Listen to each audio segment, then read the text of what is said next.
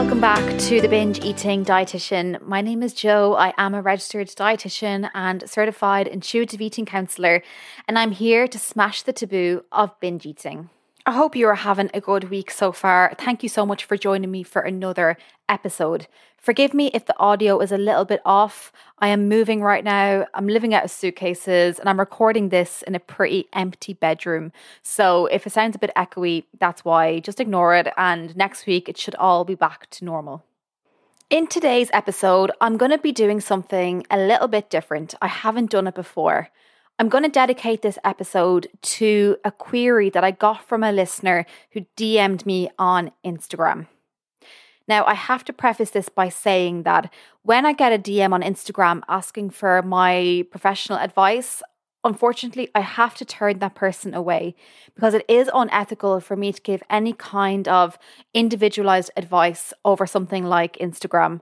I can only give that when I actually know you, I've worked with you, we are engaged in a therapeutic relationship. I don't just give out advice willy-nilly on Instagram or by email.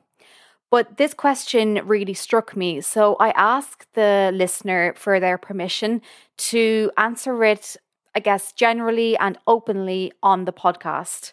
Of course, I'm not going to disclose who this person is or their background, but I know that even if your story doesn't exactly match the story that I got in this DM, I do think that you will gain something from this podcast, and it can be helpful to listen to other people's concerns and issues that they are experiencing. So I do think you're going to find today helpful. Even though I have used a listener's query to guide today's episode, it still stands that you should never take healthcare advice from a podcast, not my podcast, not any podcast, because the thing is, the advice is not individual to you. It's not specifically tailored for your situation.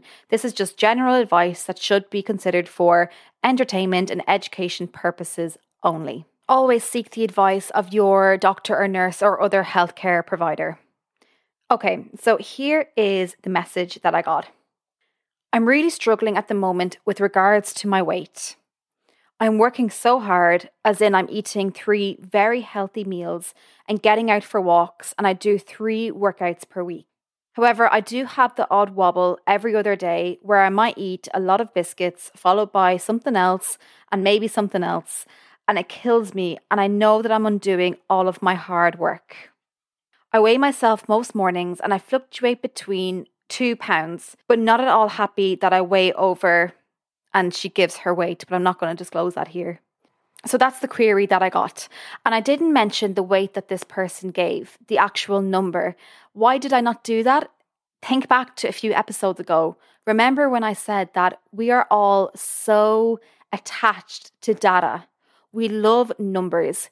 Eating disorders love numbers because numbers are objective. There's no arguing with it. If I had given you the exact number, you wouldn't be able to help yourself. You would start totting up straight away how you compare to that number, and you would make all sorts of assumptions based on what the weight was from the person who gave me this comment in the first place. So that's why I didn't give the number, because we all need to learn to detach from our reliance on numbers. I'm going to structure this podcast episode with 4 pieces of advice that I would give to somebody who presented to me with a similar story to the one from this DM. All right, let's get into it.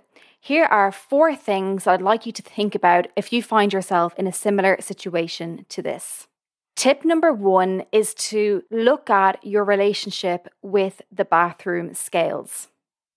If you are struggling with an eating disorder or binge eating, I bet that you have a pretty funny relationship with your bathroom scales. I would not be surprised if you weigh yourself every day or even multiple times a day. So whatever it is, just know that there is no shame, no judgment. It's all part of the disordered eating. From the point of view of monitoring your weight, in my professional opinion, weighing yourself every day or more than once a day is useless. And that's because there are so many factors which affect your weight on the bathroom scales. And the person who wrote in this DM to me noticed that their weight is fluctuating by a couple of pounds each way. Your weight can go up and down for millions of reasons. An example of a few are if you're constipated, if you are dehydrated, if you had a really bad night's sleep, if you just had a meal, if you just had a very salty food, that's going to cause water retention, which is going to make it look like your weight has increased.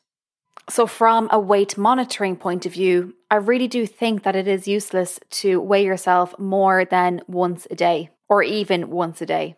And just to add to that, as human beings, we don't have the capacity to vary our weight that greatly. For example, we don't spend the first 10 years of our life in really small, skinny bodies, and then the next 10 years in a much larger, big body, then the next decade back down to being in a skinny body, and then the next decade back up to being in a bigger body. We don't fluctuate that greatly. Our weight tends to stay pretty much the same as we advance through life. Of course, there will be small changes. Human bodies don't experience extreme changes in weight as we advance through life once we don't try and interfere with it. When you're in that space of being really infatuated with checking your weight, and maybe you even bounce out of bed some mornings and you can't wait to get to the bathroom and check your weight because you had a good day of eating the day before, so it should reflect on the scales, right?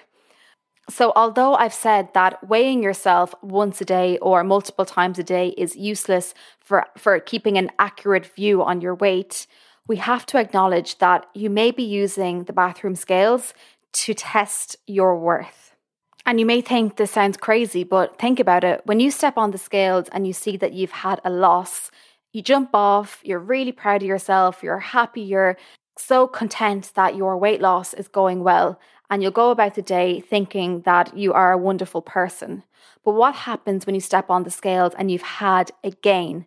How does your language towards yourself change? Do you respond with lots of self-compassion like, well, of course I've gained weight, I haven't opened my bowels in 2 days, or I am so much more than my weight anyway, so I'm not going to let this dictate my day? Or do you say really negative things to yourself and totally berate yourself, pull yourself down, tell yourself that you are a failure, that you can't do anything right, that you can't even feed yourself properly, and that you don't deserve any kind of love or attention? Are those the kind of things that you say to yourself? In that case, you're using the scales to determine your worth, to determine how you are supposed to feel that day.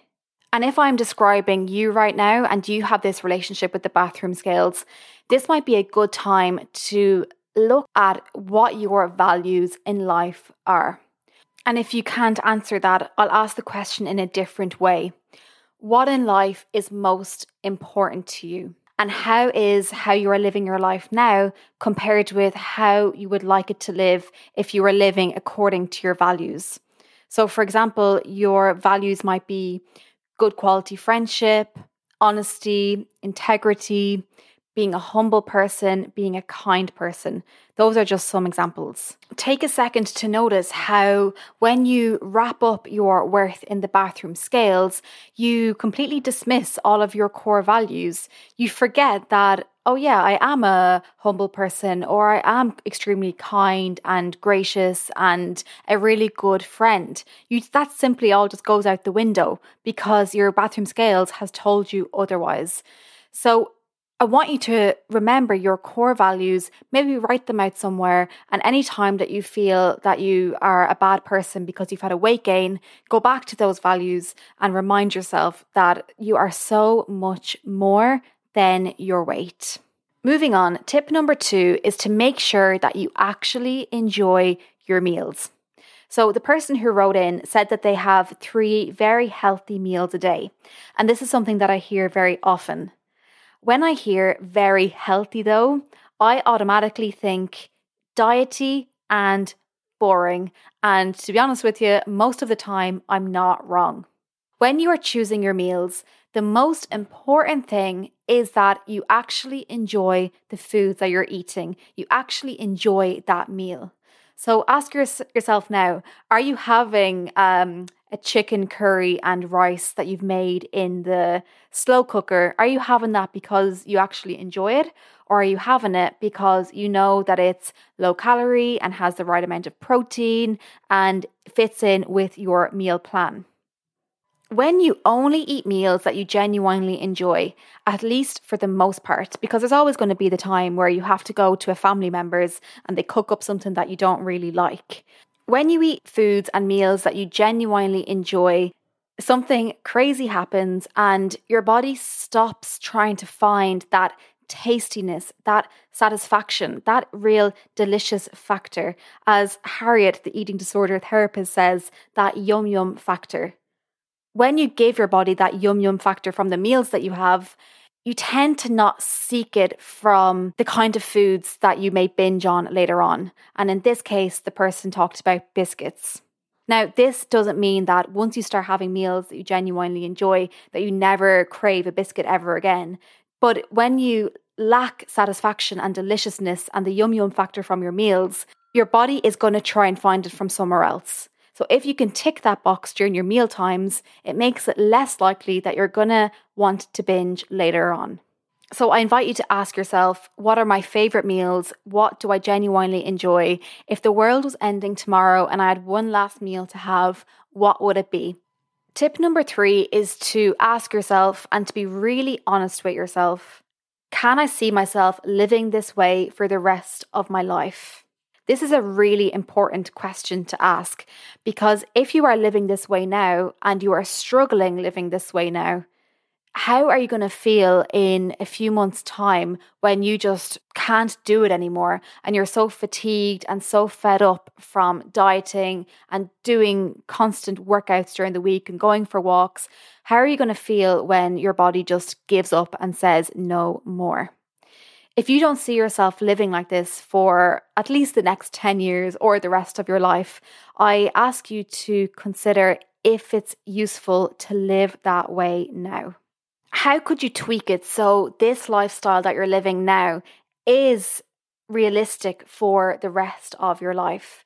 So we've already covered one about adding in meals that you genuinely enjoy. By doing that and knowing that you are not going to be deprived from the delicious foods that you love for the rest of your life, then that might make it a bit more achievable. So think about how you can tweak this current lifestyle so that you can continue to do it for the rest of your life. That might mean reducing from 3 workouts a week to 1 workout a week, or 1 workout every second week. It's going to be different from person to person, but just have a good, honest chat with yourself and ask yourself, is this something that I can do forever? And lastly, tip number 4 is to have a bucket load of compassion for yourself right now. You are doing exactly what diet culture has told you to do.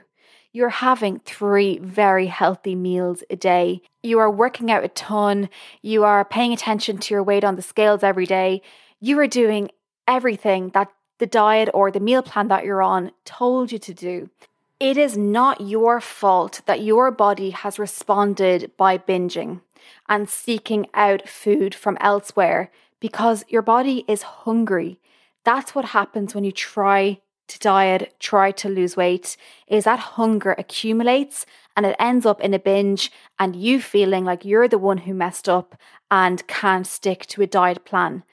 This is the whole premise that the diet culture, which is worth I think $180 billion worldwide, this is how they make their money, because they give you something that is completely unsustainable.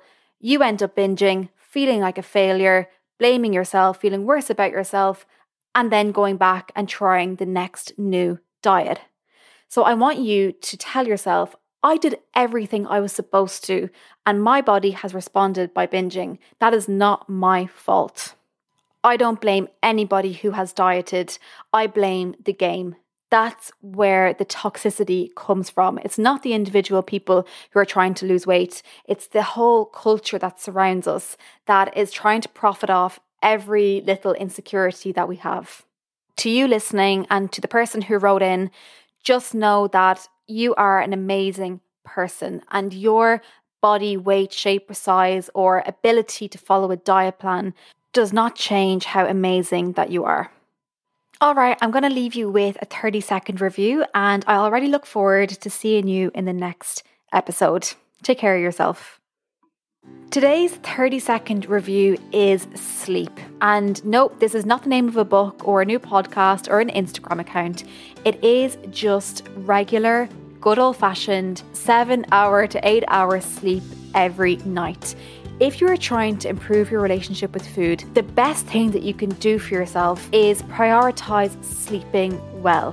When you are sleep deprived, it's almost impossible to feel your sensations for hunger and fullness. So you can't really do intuitive eating if you are sleep deprived. So if you are trying to improve your relationship with food and stop binge eating, ask yourself, how am I sleeping lately and how can I improve it?